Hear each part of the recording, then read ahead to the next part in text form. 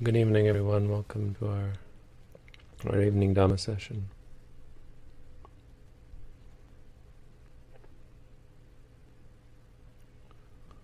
We're looking tonight at the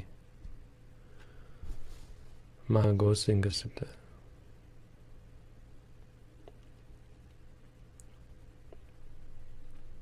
Majjhima Nikaya 32.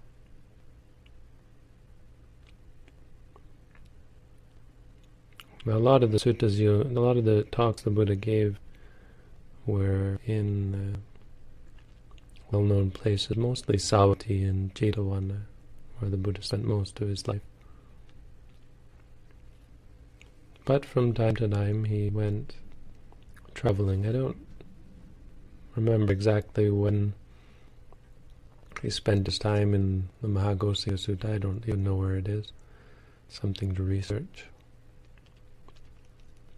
But it was a sala tree. Sala are these very tall trees that flower, and the flowers actually smell very bad, or very strong anyway. They have a very strong smell and they rot. Or the fruit rots. But I suppose in some ways, and if you're outside, it's not so bad. Certainly these enlightened beings wouldn't be disturbed by it, but the Buddha was there with many of his disciples.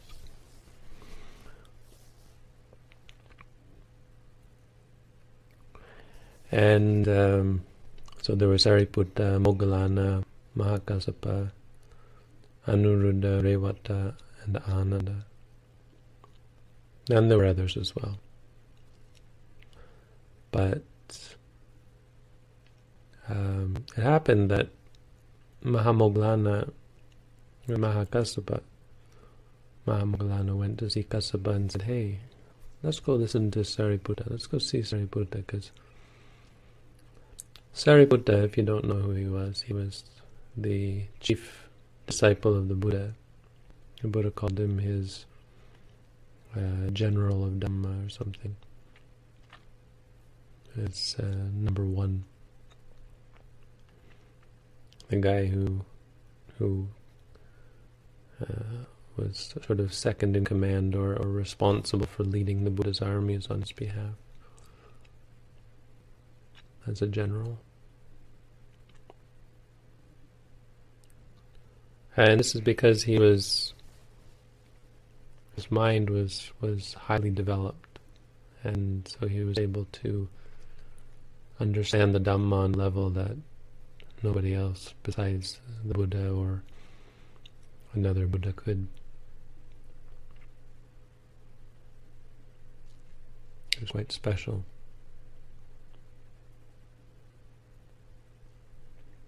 And so Mahamoggallana said, "Hey, let's go listen to him talk." And he took Mahakassapa and they started going, and then Ananda, and they took, right. We took Anuruddha as well.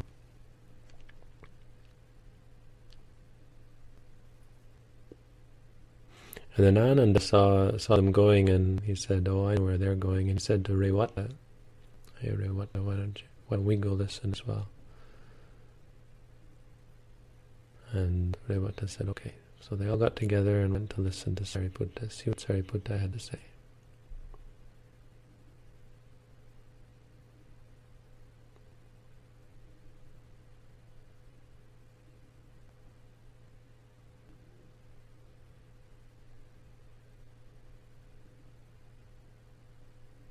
Because Sariputta was very special. And that's really what this sutta is about. It's about specialty. There's we're going to go through and get a sense of each of these disciples. I'll try to give a little information about each of them. Anyway, we'll tell the story first. So then the story goes, they went to find Sariputta, and when they got there, rather than teaching them anything, Sariputta asks Ananda. He sees they're sitting there, and then Ananda comes with Revata at the end, and he says, "Oh, Ananda," and they want to come. He says to Ananda, he says, "You know, we were just saying how delightful this place is. The salad trees are all in blossom and heavenly scents. I guess they smell okay when they're not rotten. Heavenly scents seem to be floating in the air. Just a great, well, something about forests, you know. They're very comfortable for the human psyche. You know, it's only been a very short time in our history of rebirth compared to the long time we were living in the trees, living in nature, and that we've come out of nature and live in this. So nature is still very familiar to us. So it's very calming, has a calming influence. And so he said, "What kind of bhikkhu, Ananda? Avuso Ananda, what kind of bhikkhu, what kind of meditator what kind of practitioner could illuminate the Gosinga Sala tree wood, illuminate the Gosinga forest? What kind of person would you say would really shine?"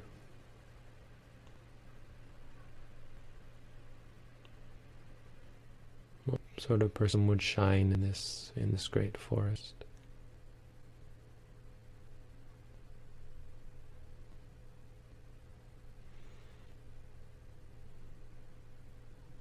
It's an interesting question.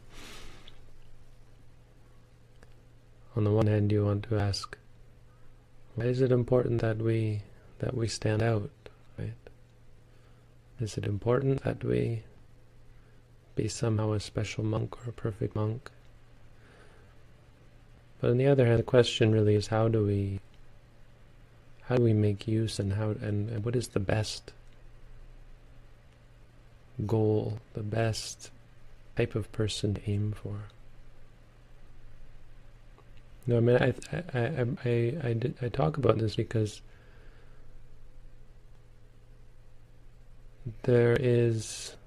it's an issue especially in modern times, or I guess always has been, of wanting to be special. And the question of being special. We're told on Facebook, I think, I don't use Facebook, but I think we're told on Facebook that we're all special. I joke, but you know, these, what is it, the modern self-help inspiration is, we're all special. We're all special. The truth is, none of us are really special. Or being special doesn't really mean anything. It doesn't really matter if you're special. It's and the truth is that most of us are, well, we're not all special the same. Some people are more special than others. Some of us are dumber than others. It's a real blow to one's ego to find someone who's smarter than you, right? Some of us are more beautiful than others, physically attractive. When we get acne, or if we have crooked teeth, we're less special than those people. It's true, I think. You know, from a Buddhist perspective, it's good karma to have straight teeth, probably. Probably means you had very good speech in a past life. And so we have all these insecure Buddhists who feel themselves less special than other Buddhists. I have worse karma than all those other Buddhists who have straight teeth. There's some very beautiful Buddhists, and you think, wow, they must have been Buddhists in a past life and done some really wonderful things. And there's people who are famous, you know, there are famous Buddhists like the Dalai Lama, and I think, boy, how can I get as famous as the Dalai Lama? No, I'm more special than a lot of people because I have a YouTube channel. I've got like 50,000 subscribers. How many subscribers do you have? Most of you don't have 10 or 100. I'm more special. But the Dalai Lama is even more special because he must have many more followers. I don't know. Right. So we're unequal, and this sort of modern way of dealing with this, coping with this, is really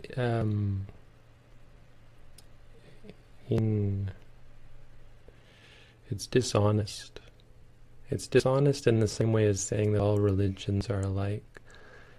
It's dishonest, but the reason for doing it is not out of a desire to deceive. It's out of I've talked about this before, it feels like an intellectual sort of laziness, or it's not laziness, but it's a coping mechanism. How do we cope in a pluralistic society? We, if we're honest, we'll say, yeah, I think your religion is crazy, but no problem, to each their own kind of thing. But if we're dishonest, because we hear this, we hear that all religions teach people basically the same things. We hear this in Buddhism. There's many different paths, but they all lead to the same goal. It certainly would be nice if they all led to the same goal, but I think it's a cop-out to say that, because what does that mean? Just because you call it Buddhism, it leads to enlightenment? This is what they tried to do in China, and they're still not very satisfied with how they did it. They tried to say that everything is just for becoming a Buddha. Any good thing you do, it puts you on the path to become a Buddha. Anyway, that's a not important argument. Don't want to get too sidetracked. But when we talk about being unequal, we say, well, we're all snowflakes and we're all special, in our own way, which is really a load of rubbish, because some of us are terrible people and most of us have terrible things in us, and that's not special. You're not special because you have a temper. You're not special because you're addicted to porn or computer games or food. It doesn't make you special. It doesn't make you special. It doesn't make you special because you have no interest in meditation or good things, or because you're stingy, or because you're this or that, right? You're not special. I mean, even you're not special because your teeth are crooked. I would say, well, crooked teeth, it's not really an important thing, but let's forget crooked teeth. You're not special because you're nearsighted. You're deficient. I was nearsighted, so my students fixed it for me. This idea of being special, it's important to talk about.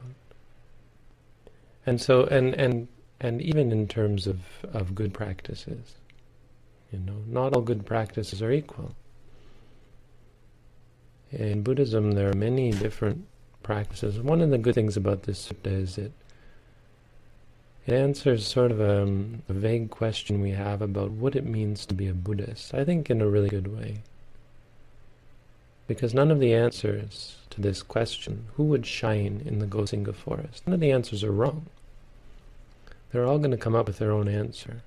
Ananda starts and then they go through it. And their answers are different.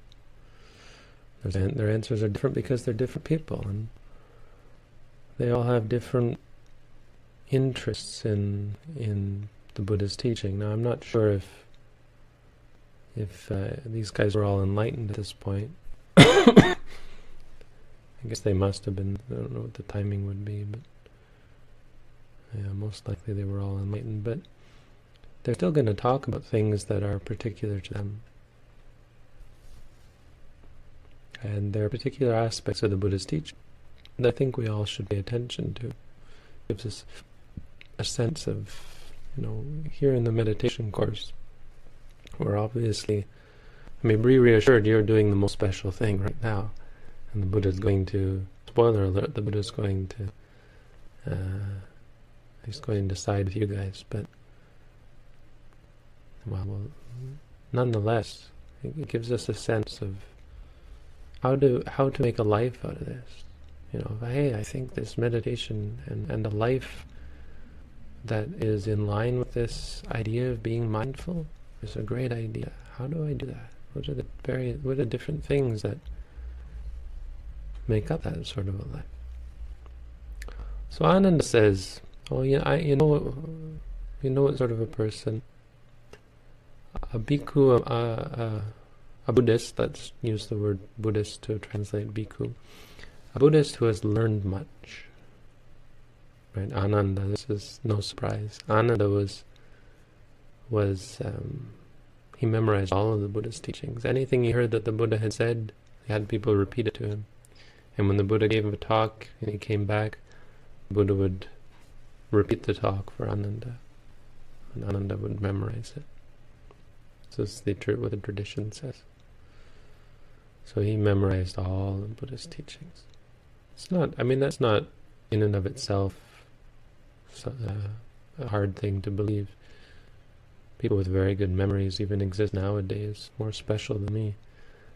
But back then, for sure, people who could memorize huge tracts of texts and teachings, not hard to believe. Especially because they were teaching them. This is what they were living, reciting them and talking about them, explaining them.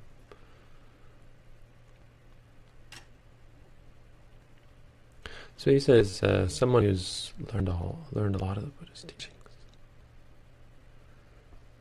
He learned the beginning, the middle, and the end of the holy life, the right meaning and phrasing.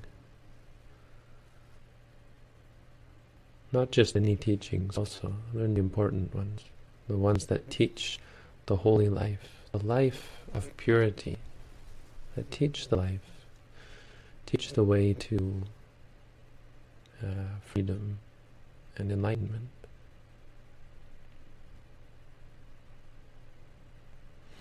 And this is important because you'll leave here as a meditator and people will ask you about what you've practiced, and most meditators leave kind of dumb. We don't teach a lot. And they go out and I walked and I sat. What did you get? Well, it's hard to describe. What's it about? You practice Buddhism. What is Buddhism? Yeah, something Four Noble Truths. I don't know. You don't get a lot of information. You certainly don't get nearly enough to discuss, let alone teach, if you ever wanted to teach. This is why there's something called a Pacceka Buddha, a person who practices the Dhamma by themselves without a teacher, who sets out to become enlightened without a teacher, and makes it. They become enlightened without a teacher, with no Buddha to help them. But they're not advanced enough. Their minds are not strong enough to understand completely what they've realized. In the sense of being able to put it in a larger perspective, they've just come to the feeling nothing is worth clinging to. Everything is, they let go of everything.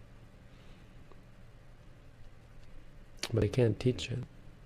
And this is the way most of us are. It's like, well, go to Canada if you want to learn. He'll teach you. Why? Because I've done a lot of study. Not just of the Dhamma, but I've gone through this sort of a course and study these manuals with the guidance from teachers and so on on how to teach. So, from Ananda's point of view, yes, there's lots of people who practice and become enlightened, and that's that's really the most important thing, but it's quite special in his mind.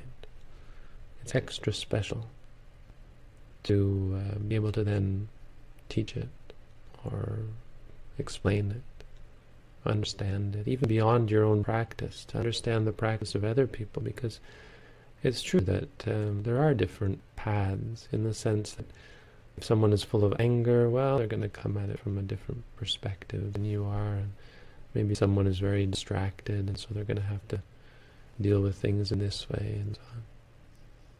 Different people have different, sort of, not practices, but different approaches to some extent.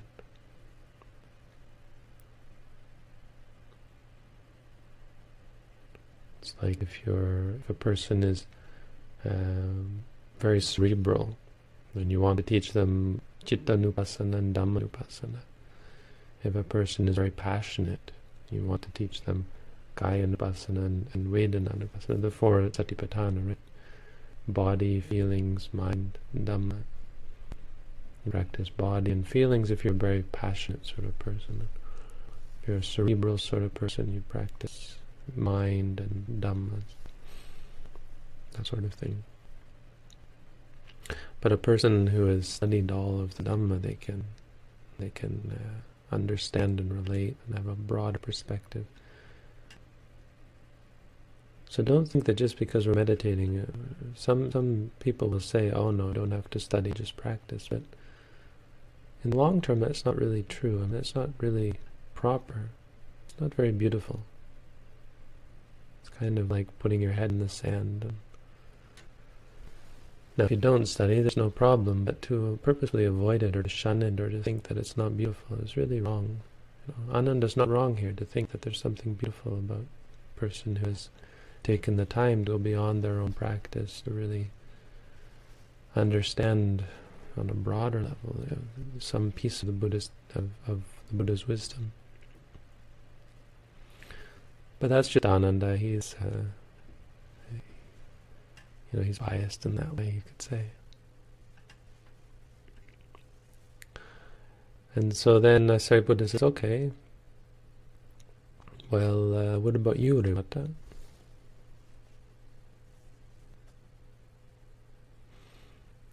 And Revata says, well, yes, the Venerable Ananda has spoken according to his own inspiration.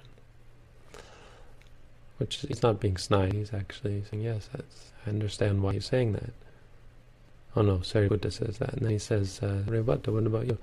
Revata says, well, I think a bhikkhu, a Buddhist who delights in solitary meditation and delights they're repeating that, delights in solitary meditation, is devoted to internal serenity of mind, does not neglect meditation, possesses insight, and dwells in empty huts. Someone devoted to seclusion. Now, if you know anything about Revata, Revata was Sariputta's nephew, actually. And Sariputta thought about his nephew and really had a sense that his nephew was sort of a spiritual person, I think, and he knew that his parents, Revata's parents, would never let him become a monk because they were all wrong view. Probably Brahmins of some sort. I think they were Brahmins. And so he said to the monks, he said, if my nephew ever comes to ordain, you just ordain him without his parents' permission. He said, I'm his parents. I'm his parents. What use are those people? They have a wrong view. It's an interesting story because there's a rule against, the Buddha laid down a rule against ordaining monks without their parents' permission. But Sariputta took charge and said, I'll be his parents, his uncle. It's an interesting point. But Revata's parents were not to be denied. When he was 7 years old, I think, they, very young anyway, 12 maybe, I can't remember, they found him a wife and they hooked them up and they got them married. They had a marriage ceremony. And so they're getting ready for the marriage ceremony and all the relatives come over and give them a blessing. And they're saying, may you live long and may you be together until you're as old as your grandmother. so old as Granny so-and-so. And he says, who's Granny so-and-so? And they point to this woman, 120 years old, and she's all wrinkled and stooped like this. And Rewata looks up, and he just has this, flash. He realizes, what the heck am I doing? That's where I'm headed. Just this realization of old age, sickness, and death, and what a waste. It would just, these people are trying to trap me. And he ends up pretending that he has to use the toilet, and he goes off to use a bush and runs away and becomes a monk. That's the story of Rewata. I can't remember what happens to his wife, but she may have gone forth as well, I don't know. But Rewata was known for his solitude. Rewata lived in the most remote, inhospitable forest jungles. There are jungles in India. I don't think, well, in the mountains I suppose there are, but in Thailand there were some awful jungles. I don't know if some of you have told my story about how I got lost and trying to find my way back. Finally, this hunter found me, and he almost shot me, and then he sent me down into a ravine, and he said, follow the ravine back. And there was a trail through the ravine, but I had no flashlight. So I kept going off trail, and the bottom of the ravine was full of thorns. And I spent weeks pulling those thorns out of my body. It was vicious. They're thorns that are hooked, They're hooked. So the more you pull, the more they tear your skin. It was quite awful. So Rewata lived in those sorts of places. Just places where, there was no one. What isn't wrong, He had this idea to be devoted to seclusion. And that was the sort of person he was. Now the Buddha praised seclusion. Living alone, practicing meditation, attaining all sorts of high states of trance and concentration. It's a very good thing, very beautiful. So all of you are engaged very much in seclusion. Really the point is, some people talk as Buddhists about being mindful in their ordinary life and just being generally mindful, but the benefit of seclusion to really help you. Some people would say it's unnatural to go and sit alone in a room because it's not the way you normally live. How are you going to learn about your life?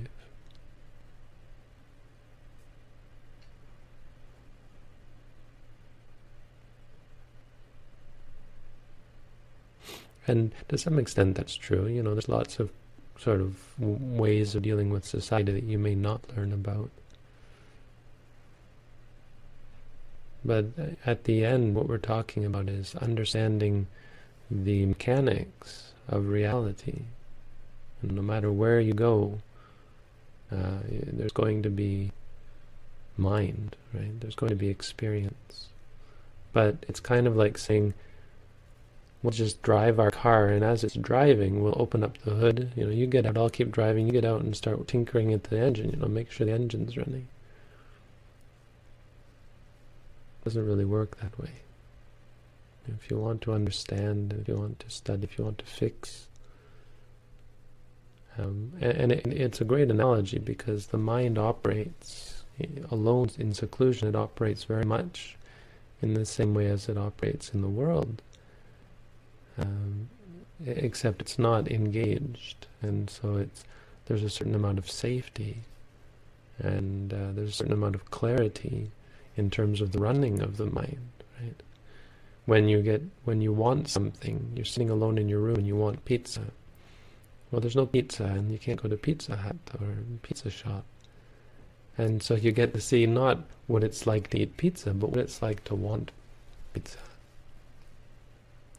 And there's a very important difference because you're with the actual experience as opposed to the action, and of course then getting caught up in eating and getting lost in it. You get to see instead the the artificial nature of this habit. As soon as I say the word pizza, your mouth starts to water. Right? And then you're sitting alone in your room thinking about it, and it's, wow, this mind is a scary thing. It's very strong. Now, if you can just go after what you want, if you're engaged in the world, you may never see that. Because it's gone in a flash, and then you're onto something else.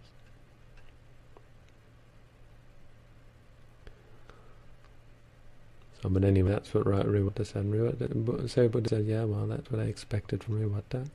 What about you, Anuruddha? What sort of person do you think would shine? And Anuruddha is the story of the nutty cakes that many of you are familiar with. Anuruddha was spoiled as a child. He was never taught the word nut. He was never told nutty. Nutty means there are none. Because he made a wish in a past life to never hear that word again. He heard it so often. He'd go home and he'd say, "What's there to eat?" And they'd say, "Nutty, there's nothing." And he always felt really poor and low-hearted and low-spirited whenever there was nothing in the house to eat. And so he made a vow. He did some very good deed, and he said, "May I never, through the greatness of this act, may I never hear this word again." And it worked, and until his last life, when he was Anuruddha, and he never heard the word nutty. And then one day they ran out of cakes, and his mother says, "Nutty," and he says, "Well, then give me some of the nutty cakes." That's fine. And his mother was, he's never heard this word before. I've spoiled him. Anyway, it's a long story. He becomes a monk. I won't go into detail. But he says, a Buddhist who can see, who has clairvoyance. For some reason he focuses on clairvoyance, which I'm not going to pretend is incredibly special. I mean, it certainly is special. Special in the sense many people, I think, even don't believe it's possible. But this idea that you can see things far away, I mean, some meditators just by chance get this. They'll be sitting and suddenly their mind will leave their body, or they'll see things far away, they'll have visions of things. A lot of meditators hear things, like they'll be in Thailand and they'll hear chanting, and there's no chanting around, but their mind will go off to one of the nearby monasteries or something like that. You hear that a lot. This is because Anuruddha was a great magic user. He had a lot of magical powers. His mind was, from technical perspective, in technical terms, we would say his mind was well developed in concentration, and he had the ability to take himself outside of what we understand as physics. Physicists have real problem believing in things like ESP or that sort of thing, because there's no mechanism of physics. I mean, it's not possible from within physics, the laws of physics. But the laws of physics are what we see the physical world working as. We don't have any laws. Physicists have no laws or ways of explaining the mind. Neuroscientists don't either. There's no explanation of how the mind works. And so this whole other realm is just outside of the realm of physics. And so anytime we say it's not possible for someone to levitate, that's not possible.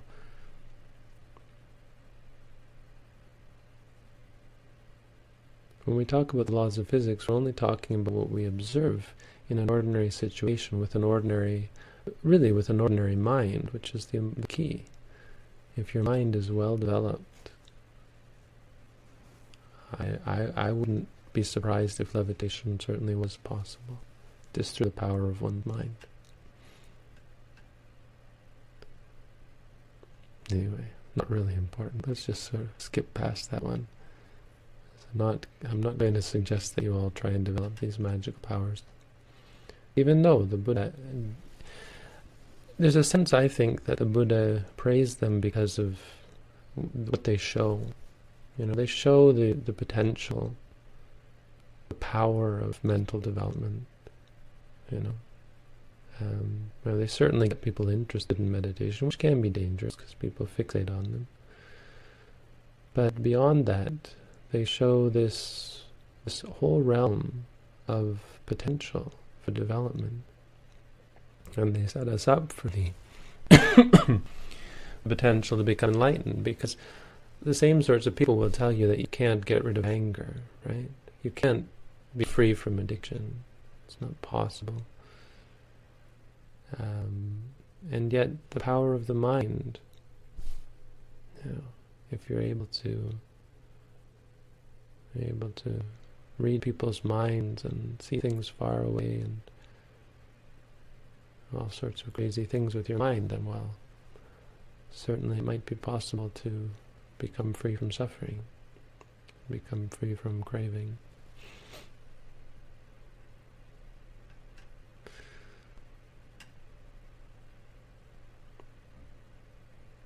So he says, okay, Anuruddha, that's the sort of person you are. And he says, Mahakassapa, what about you? And Mahakassapa he says, oh well, I think a Buddhist who dwells in a forest, who lives in a forest themselves, because most of these monks didn't normally live in forests, they lived in huts. This Buddhist lives in the forest, not means lives in a hut in the forest, actually lives under a tree, just goes into the forest. I've done this before. It's quite liberating to just take a mat and say, yeah, this is where I'll be sitting, this is where I'll be sleeping. Lie down. In cold season in Thailand it's quite easy because there's very few mosquitoes. In the other seasons it's not so easy. You can, but you're better off with a net. A lot of monks use a net. And they consider that to be still living under a tree, because the net's not for shelter, it's just for keeping the mosquitoes off you. And the rain, maybe. And is also someone who eats alms food, so doesn't get caught up in living sort of a luxurious life. They just go and eat charity. If people are giving out food, they would do this in India, then they would eat that. Whatever food there is, they eat. They wear whatever rags they can find. So Buddhist monks in the time of the Buddha would just go and pick up discarded cloth and sew it together and make a robe, dye it one ugly color, and then wear that. And that was considered to be a proper robe. They only had one set of robes, a few wishes, content, and speaks in praise of contentment. Mahakassapa really got a way of... he's got a real good point here. I mean, this Buddhist that he's talking about is some powerful Buddhist. Content and speaks in praise of contentment, secluded and speaks in praise of seclusion, aloof from society and speaks in praise of aloofness from society. I think he's got the most eloquent answer. Is energetic himself and speaks in praise of arousing energy. Someone who isn't lazy. He's attained to virtue and speaks in praise of the attainment of virtue. He's attained to concentration and speaks in praise of attainment of concentration.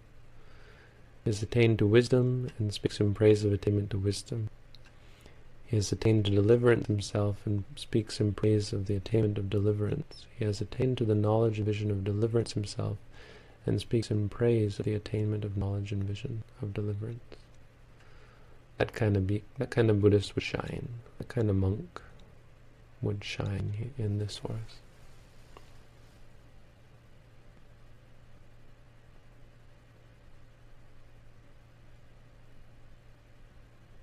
It's a hard act to follow. He's really got it all wrapped up there.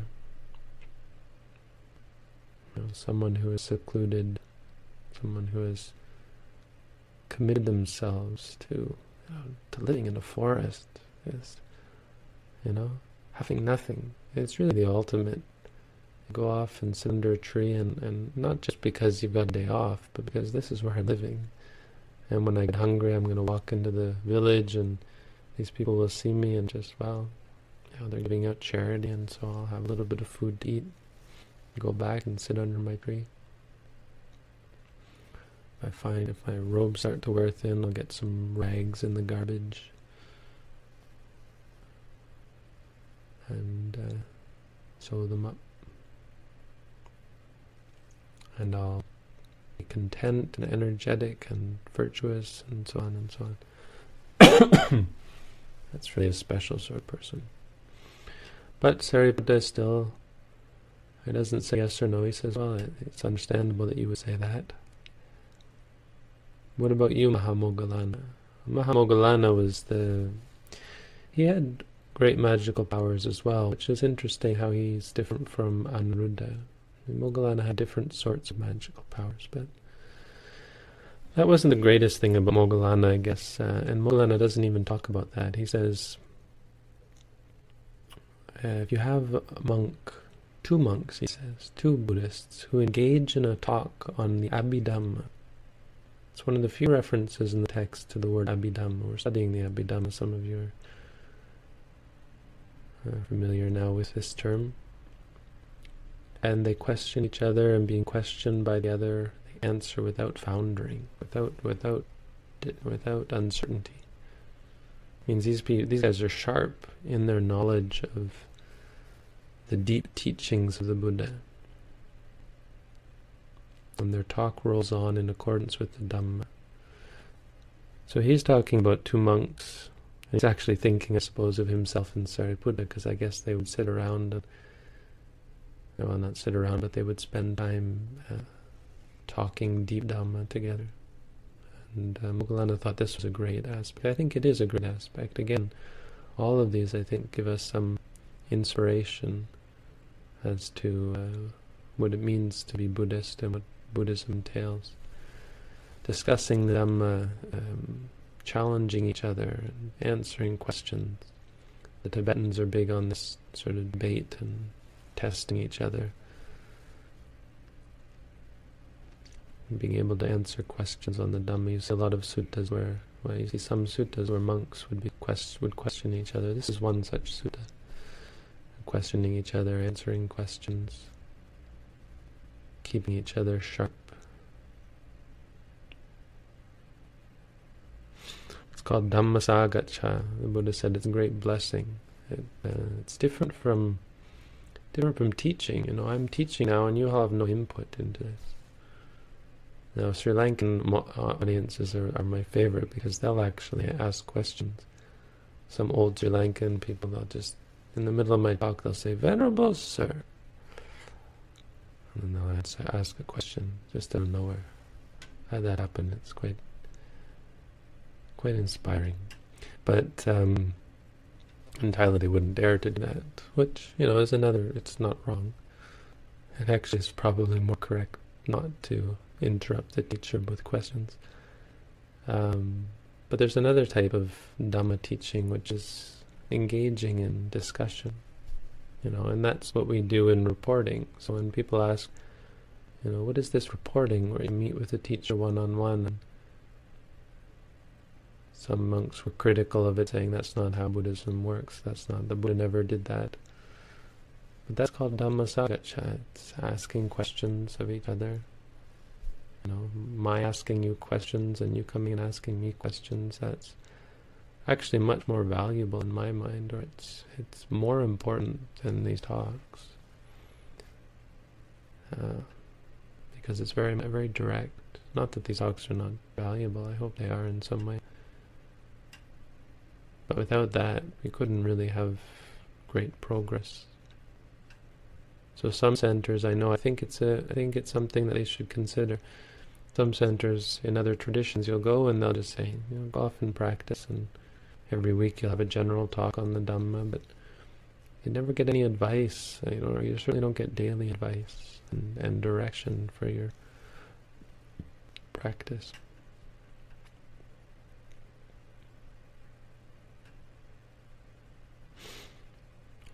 So he says, well, Moggallana, that's what you think. And they say, well, what about you, Sariputta? What do you think?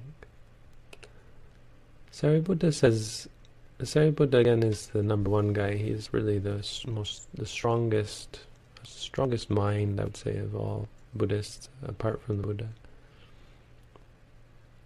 And he says, I think of a Buddhist, a practitioner who wields mastery over their mind, does not let their mind wield mastery over them. It's an interesting way of putting it, because then immediately there's this flag. Wait a minute. Didn't the Buddha teach non-self? Didn't he teach us not to be in control of our mind, not to try to control it? I mean, what the Buddha taught is that the mind isn't under our control. That's not how the mind works. And so you're asking, well, then what the heck is he talking about?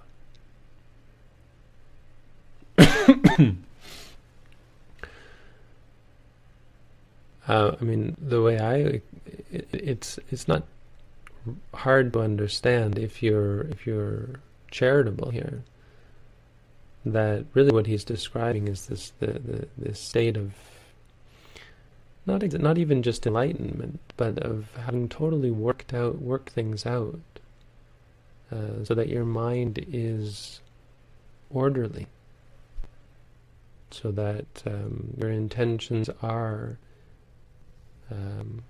fruitful. And the point is that doesn't come through control. You can't just say,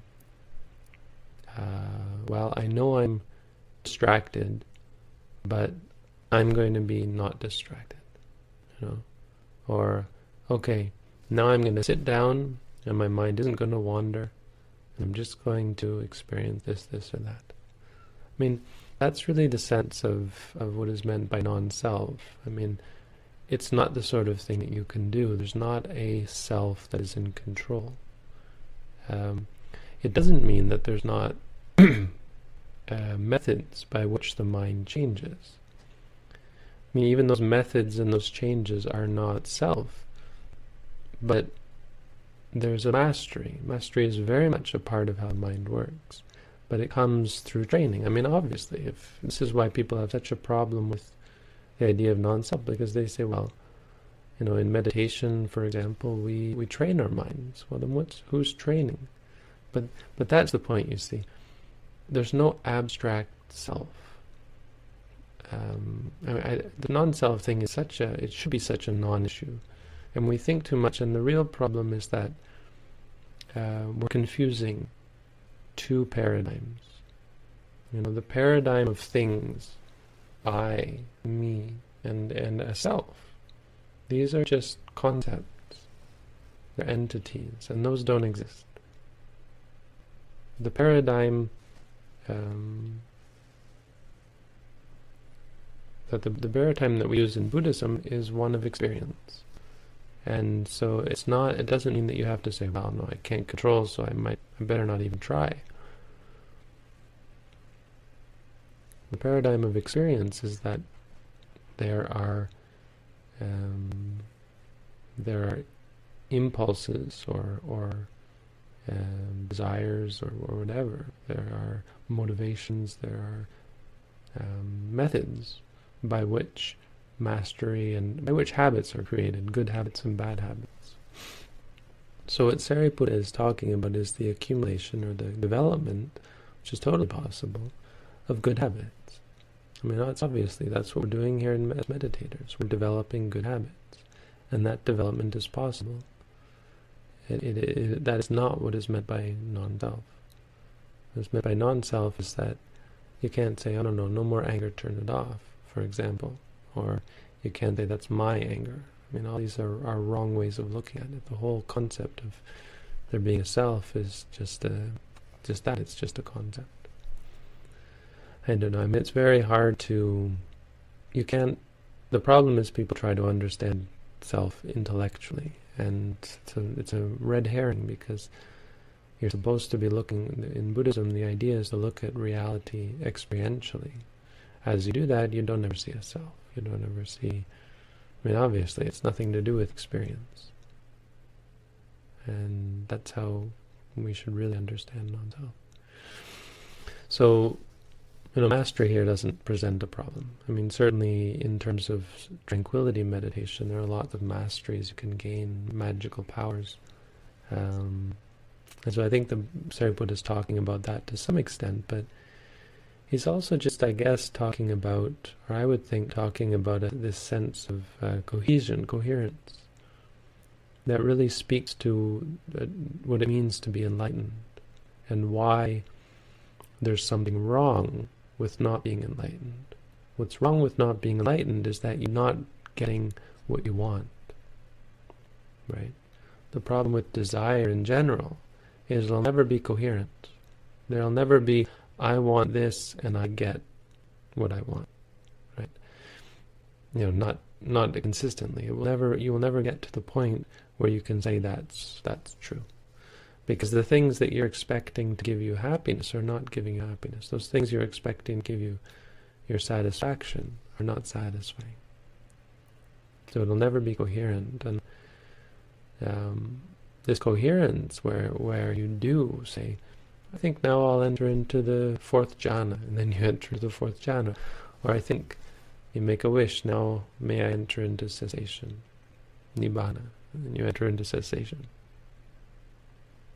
That's cohesion, coherence, consistency, internally consistent.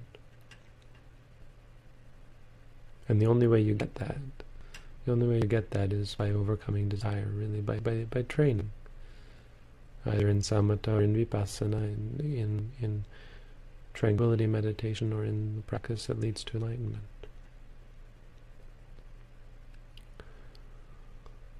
So that's what Sariputta says. And they say, well then, let's go and see the Buddha. And they go and ask the Buddha, what does he think? I'll shorten this down. And the Buddha, they repeat everything, and the Buddha confirms basically what I said. Yes, it's because you're that type of person. That's right.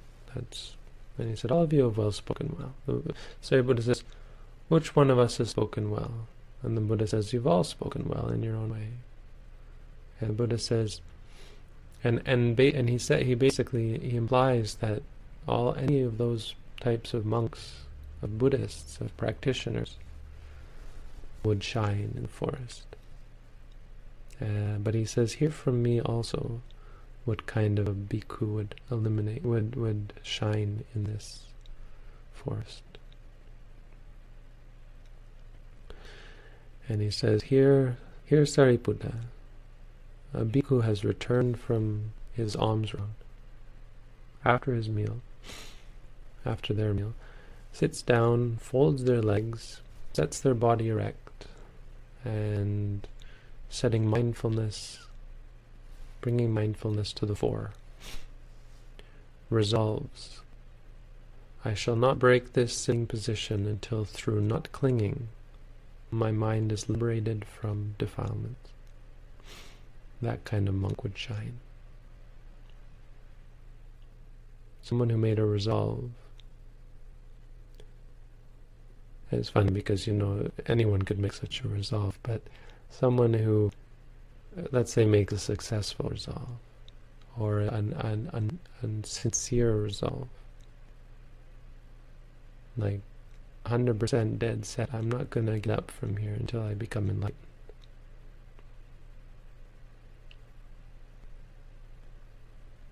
The Buddha said that sort of a person would shine. And I think really gives us a sense of what is the most special sort of Buddhist. It may very well be that none of us ever do that, right? Where we're so determined that come hell or high water, I'm not going to get up. Might not even be the best way to practice, but it certainly is impressive. The Buddha thought, well, such a person would be very impressive. And I think I'd want to qualify it as, someone who's ready and pretty clear that their mind is in a good place. I mean, this is the sort of thing we would expect here as meditators.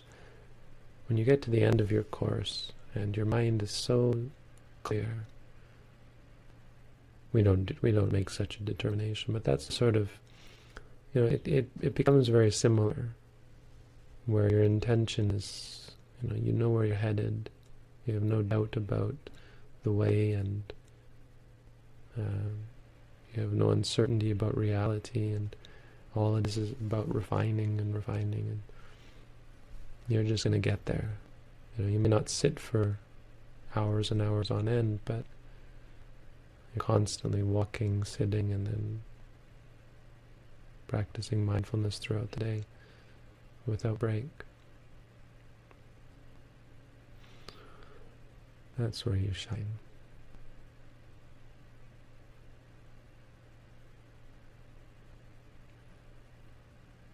And I think, of course, the other thing with what the Buddha says here is that we should never be sidetracked. I think with all of this, it's useful to point out that this doesn't mean that any sort of practice will shine. Right? It doesn't mean that just because there's alternatives means any alternative works. It doesn't even mean that all the alternatives are equal. I mean, certainly if it's just about studying, the Buddha was very critical of someone who just studies, or just practices magical powers, or just talks about the Dhamma. And so I think we have to take special account of what the Buddha himself said, and be clear that this is what is most special about Buddhism. It's the power, the potential to attain liberation and freedom from suffering, that we can train our minds to change our habits, and to, beyond changing our habits, to really break free from the prison that we put ourselves in, or the darkness, really. It's like coming up for air for the first time. It's really a profound experience. The experience of enlightenment is this thing that we're striving for, which is so different from the state of ordinary running around in circles trying to satisfy your cravings. So, hope that was interesting. Again, we're going in order, so it's going to be a little bit random, the sorts of things I talk about, but I think we're hitting upon the ones that are interesting, inspiring, and helpful for us as meditators. So, either way, that's the Dhamma for tonight. The cameras got mixed up, and I thought, well, that's fine, because this discourse is all about practitioners. So now all of you got on the big camera. You're all YouTube stars now. You're all special. So you can look and you can see these are all five very different, Tim was hiding, 5 very different practitioners. Well, in many ways very much the same, but it shows how, we are not, it's not a cookie cutter thing. Life is not, we are all snowflakes. Just because you're a snowflake doesn't mean you're special, that's all. But we are all, that's a big part of what the sutta is. There's many aspects of goodness, and thus many aspects of Buddhism. So when we talk about even meditation, there are different meditation practices. But in the end, there's no denying that there is one path, and really, if you're not mindful, if your path doesn't involve the practice of mindfulness, it's really hard, either from a textual point of view or from a practical point of view. It's hard to believe that you could possibly come even close to becoming enlightened. So And I mean, the great thing here is that we are dedicated to this practice, that we've been given, that it's been taught, I think quite rightly, how to practice in a way that leads us to true freedom. So now I don't want you all to go and say, I'm going to sit here until I become enlightened, and then complain when you break your legs, or when you end up in a wheelchair or something. It's not really healthy to sit around all the time, so don't take too literally what the Buddha just said there. The Buddha did recommend walking meditation as well. So I think that quote has to be put in context, but it's a very powerful image, right? Someone who says they're just going to sit there. And, in the end, who cares about your legs? If you do end up in a wheelchair, at least you're enlightened. Like the story of this guy who wouldn't lie down, Chakopala, right? And he walked until he became blind, but at the moment he became blind, he also became an arahant. It was like, So they called him the one who protects his eyes, because he protects his Dhamma eyes, his spiritual eye of enlightenment. Anyway, don't take it too seriously, and don't try to be too special. Don't be too egotistical. Some Buddhists are very egotistical, and they think, well, I'm special. And that's, I think, what leads a lot of people to want to become Buddhas. It's not because they have some higher calling, but often it's just ego. Well, I'm too good for this meditation crap. I'm going to become a Buddha. Don't think you're special. Better to realize you're not very special.